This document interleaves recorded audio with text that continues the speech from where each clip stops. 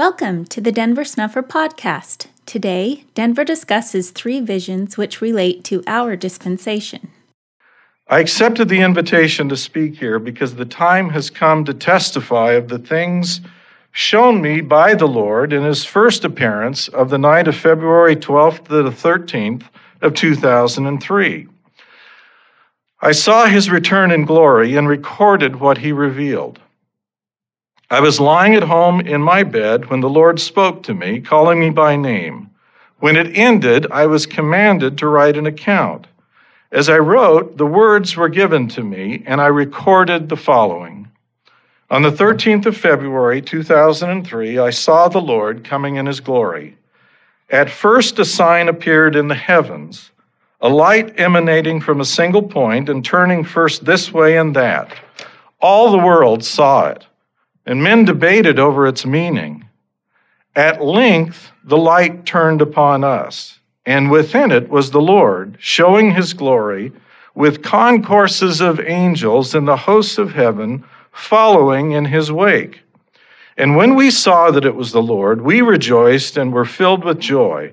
I turned to my wife and said, "Look, it is Christ." And she said, "Yes, it is." And we were filled with joy and peace of mind, for the long-awaited day of the Lord had come. But others were filled with dread. They feared and lamented and wanted the mountains to cover them and hide them from his presence, for he was clothed in red and came in judgment. And Christian ministers knew they had taught falsely and that their faith could not save, and they begged for relief from the saints. This caused me to marvel at how this could be. It was given unto me to understand that without the ordinances of salvation through the authorized ministers of the gospel, it was not possible for men to shed their sins, and they could not look upon a just and holy being without being racked with torment and guilt for their sins. And they pled with the saints to minister to them, but we could not, for we were constrained by the Spirit and were forbidden to do so. For this was the day of judgment, which the Lord had in his heart, and he was now come to preach his own sermon, clothed in red, and to deliver those who waited on him, and to convict and condemn those who had not. I write this with my own hand and bear solemn testimony that it is true. Amen. When I finished recording the foregoing account, I replied to the Lord that it was not complete, and that I could give a much fuller account. The Lord replied, "When the time comes to bear testimony of this, these are the words you shall use." And many other things were told me that cannot be written. These are the words I can use to testify of that event. Therefore, this is my testimony of that visit in early 2003. The first appearance of the Lord was in the 50th year of my life, an age considered suitable for more than 1,000 years for a man to qualify for service in the holy order after the order of the Son of God. The Lord has visited with and taught me on many occasions since then, but never at my insistence. I have never controlled his appearing. My experience is that he cannot be conjured nor controlled. I can petition, but he comes when he decides. The Lord has never appeared to me in a dream. I've always been awake, fully aware of my surroundings, and with my senses unimpeded. When awakened during the night, sleep has always fled, and following such an encounter, I was always unable to return to sleep. The Lord does everything according to his higher way of teaching. By beginning with a vision of his return, he set out the foundation for understanding his course, which is one eternal round. Since his first appearance, he has sent divers angels from Adam or Michael to Hiram and Joseph Smith, giving line upon line to confirm my hope in Christ. The most important thing for us is to repent, be baptized, and let virtue and righteousness guide our thoughts, deeds, and words. We ought to deal fairly with one another and to be kind. You may remember abuses from priesthood leaders in your last church. Do not bring that with you. Leave behind all the sins and errors found in other organizations and show Christ-like patience and charity to one another. We follow Christ to become more like him. He requires faith, repentance, and baptism, and bestows the Holy Ghost to bring all things back to our remembrance. When we hear Christ's message to repent and be baptized, it is our duty to respond and then warn others so they can escape the coming judgment. The whole world struggles under a burden of sin that we are powerless to remove without Christ. He suffered and overcame the sins of the world so we can avoid the consequences of sin on condition of repentance and baptism. I recently had a vision that began as a dream. In it, I was traveling in a small car up a mountain road. The road was steep but straight, and it grew steeper as it climbed upwards. On the left side of the road, there was a railroad track running parallel. As we drove the small car upward, I noticed a sharp bend in the railroad tracks ahead that interrupted the otherwise straight course of the line. I saw a train approaching from uphill in the distance, coming downhill rapidly, and it seemed to be going far too fast to safely negotiate the sharp bend in the tracks. The small car we drove was not quite to the bend when the rushing train hit the bend, leapt from the tracks, and violently crashed in front of us. Our little car narrowly escaped a collision as the train's wreckage spread about. As the small car continued upward, the train crash worsened, at first beside the car, and then as we accelerated, closely behind us. The little car got ahead of the continuing wreck of the moving train, and I could see the train was full of passengers who, uphill from the wreckage, were enjoying themselves. They were paying no attention to the disaster already befalling their train. We began to shout out of the windows of our car, trying to warn the occupants in the doomed train, but they gave no heed. They laughed and partied aboard the train with no concern for their impending destruction. I could see the wreckage behind me in the mirror as the violence of the wreck threw shattered railroad cars about, some onto the road behind us, making the road now impassable. We were powerless to save those aboard the train because they would not hear the warnings we shouted to them. As we reached the top of the mountain, the last of the train went by, and I stopped the little car. We got out and stood in the roadway looking down the mountain and watched as the last of the train was destroyed. While mourning over the many lives that had been lost, I woke from the dream and sat up on my bed, but the vision continued. I next saw in the distance, beyond the train wreckage, an overpowering flood as if it was a great fire, consuming and destroying all the country, coming from the east. Although we had survived the train wreck, it appeared certain we would all be killed in the coming flood. I looked about for any sign of hope we might survive, and noticed beside the roadway a great rock with an opening. I led the small party to the rock and discovered the opening was for a cavern that went upward within the shelter of the rock. We entered the cave and climbed upward. Inside the cavity of the rock, our small group waited as the flood approached, unsure whether we would live or die. The noise of destruction outside was deafening as the flood approached, and then the opening of the cavern went black, and we were left in complete silence and darkness. We waited. In a few moments, the light returned, but silence remained. After a few more moments, our small group emerged from the rock's cavern to see what had transpired with the world. The scene of destruction was astounding. The entire landscape was transformed. It was destroyed. The wrecked train, the tracks, and the road had all been consumed. Everything appeared barren. Then suddenly new life began to spring forth in the widespread desolation. Barren trunks brought out new limbs, blossoms, and leaves. Flowers sprang from the earth. As we watched, the earth was quickly transformed, and in a short time, the denuded desolation was full of life, beauty, and fertility, much beyond what had gone before the flooded fire had destroyed the landscape. At this point, the vision ended, and I was given the interpretation. The train is the false religions of the world. The occupants of the small car are those who repent and accept baptism. The protective rock with the cavern is Christ. We must invite others to join us in baptism. However great or little our success, others must be invited. You must each decide whether I'm sent by him and acting as a true witness, or whether I'm just another of the many deceivers who use God's name in vain, having no authority.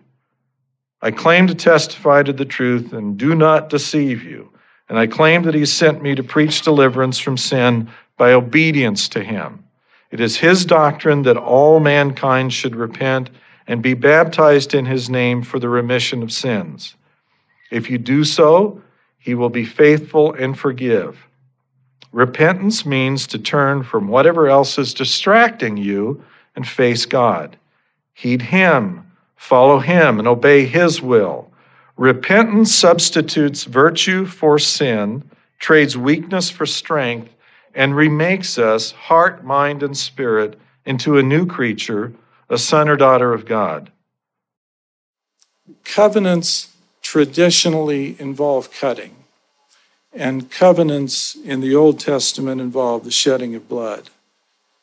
And covenants with our Lord at some point, in some contexts, with some reaches, require that we suffer. Now, I tell that as background because I recently had another experience in which I spent, as it turned out, once again, 40 days in pain. And while in a great agony, I could not take pity on myself. I couldn't. What I thought about was the suffering of our Lord in Gethsemane. And I found myself measuring my own physical misery against what I know our Lord went through there. And I lay in bed praying and thanking the Lord for what he had done on our behalf, thanking the Father for sending his Son and standing down to permit it to go forward. And while in prayer, I saw a great mountain, and upon the top thereof was the glory of the fathers. To reach the top, all were required to enter through a narrow pass. In the pass was a great beast, cruel and pitiless. The Lord brought people whom he had chosen to the mouth of the pass, and there he told them to wait for him, and he went away. The people did not wait for him, but began to move forward into the narrow pass. The beast killed some and injured others, and none were able to pass through. After great losses, many deaths, and terrible suffering, the people chosen by the Lord withdrew and departed from the mountain. After 4 and 5 generations, the Lord again brought some few back to the pass and again told them to stay at the mouth of the pass and wait on him. But again, there were those who tired of waiting, for they could see in the distance the glory of the fathers, and they desired to be there. These, being overtaken by their zeal, did not wait, but moved into the pass, where again the beast killed some or hurt them. Among those who waited, however, was a man who knelt and prayed and waited patiently for his Lord. After a great time, the Lord came to this man and took him by the hand and led him into the pass, where the great beast guarded the way. As the Lord led, however, the beast was ever occupied with attacking others, and therefore its back was turned to the Lord and the man. And so they passed by, unnoticed, safely to the top.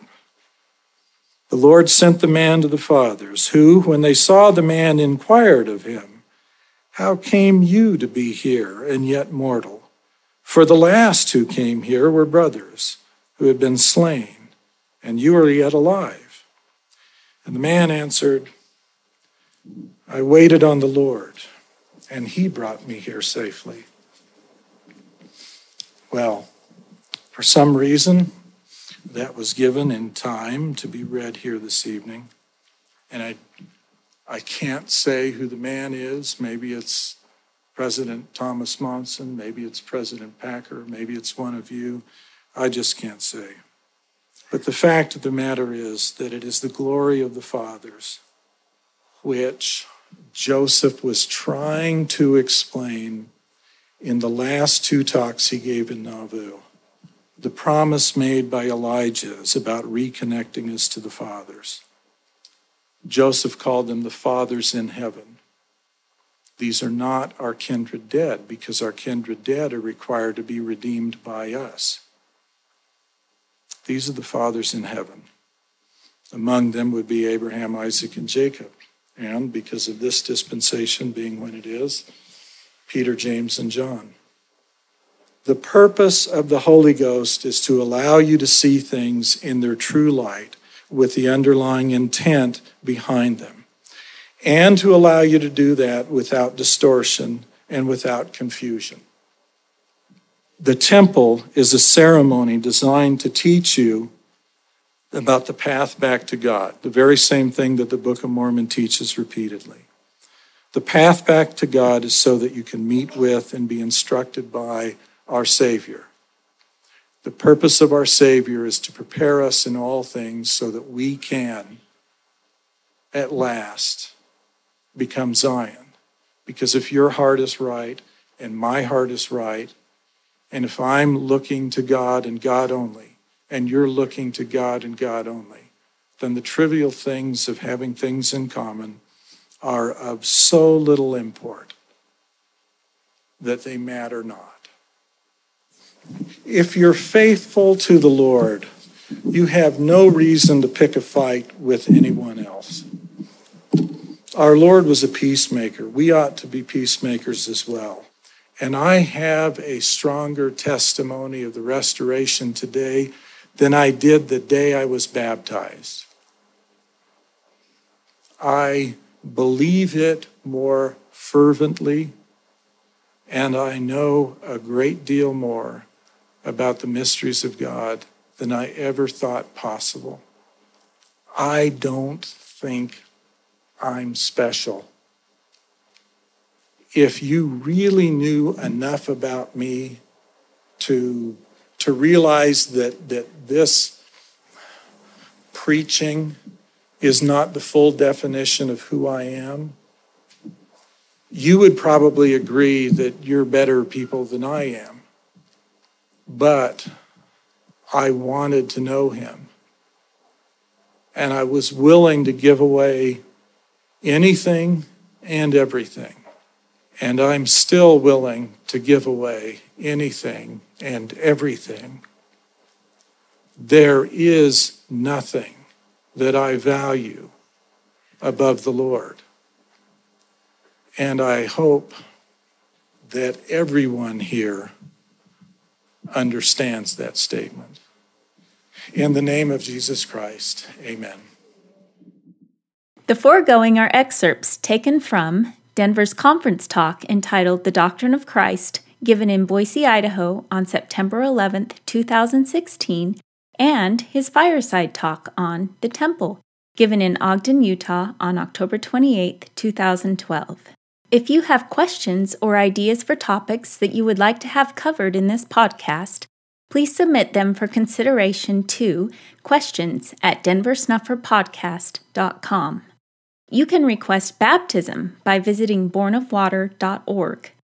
A complete collection of Denver's talks, lectures, and papers are available to download free of charge at restorationarchives.com. This podcast is a volunteer effort produced under the direction of Denver Snuffer. We hope you'll share it with everyone interested in learning more about Christ, the coming Zion, and the restoration of authentic Christianity now underway in our time.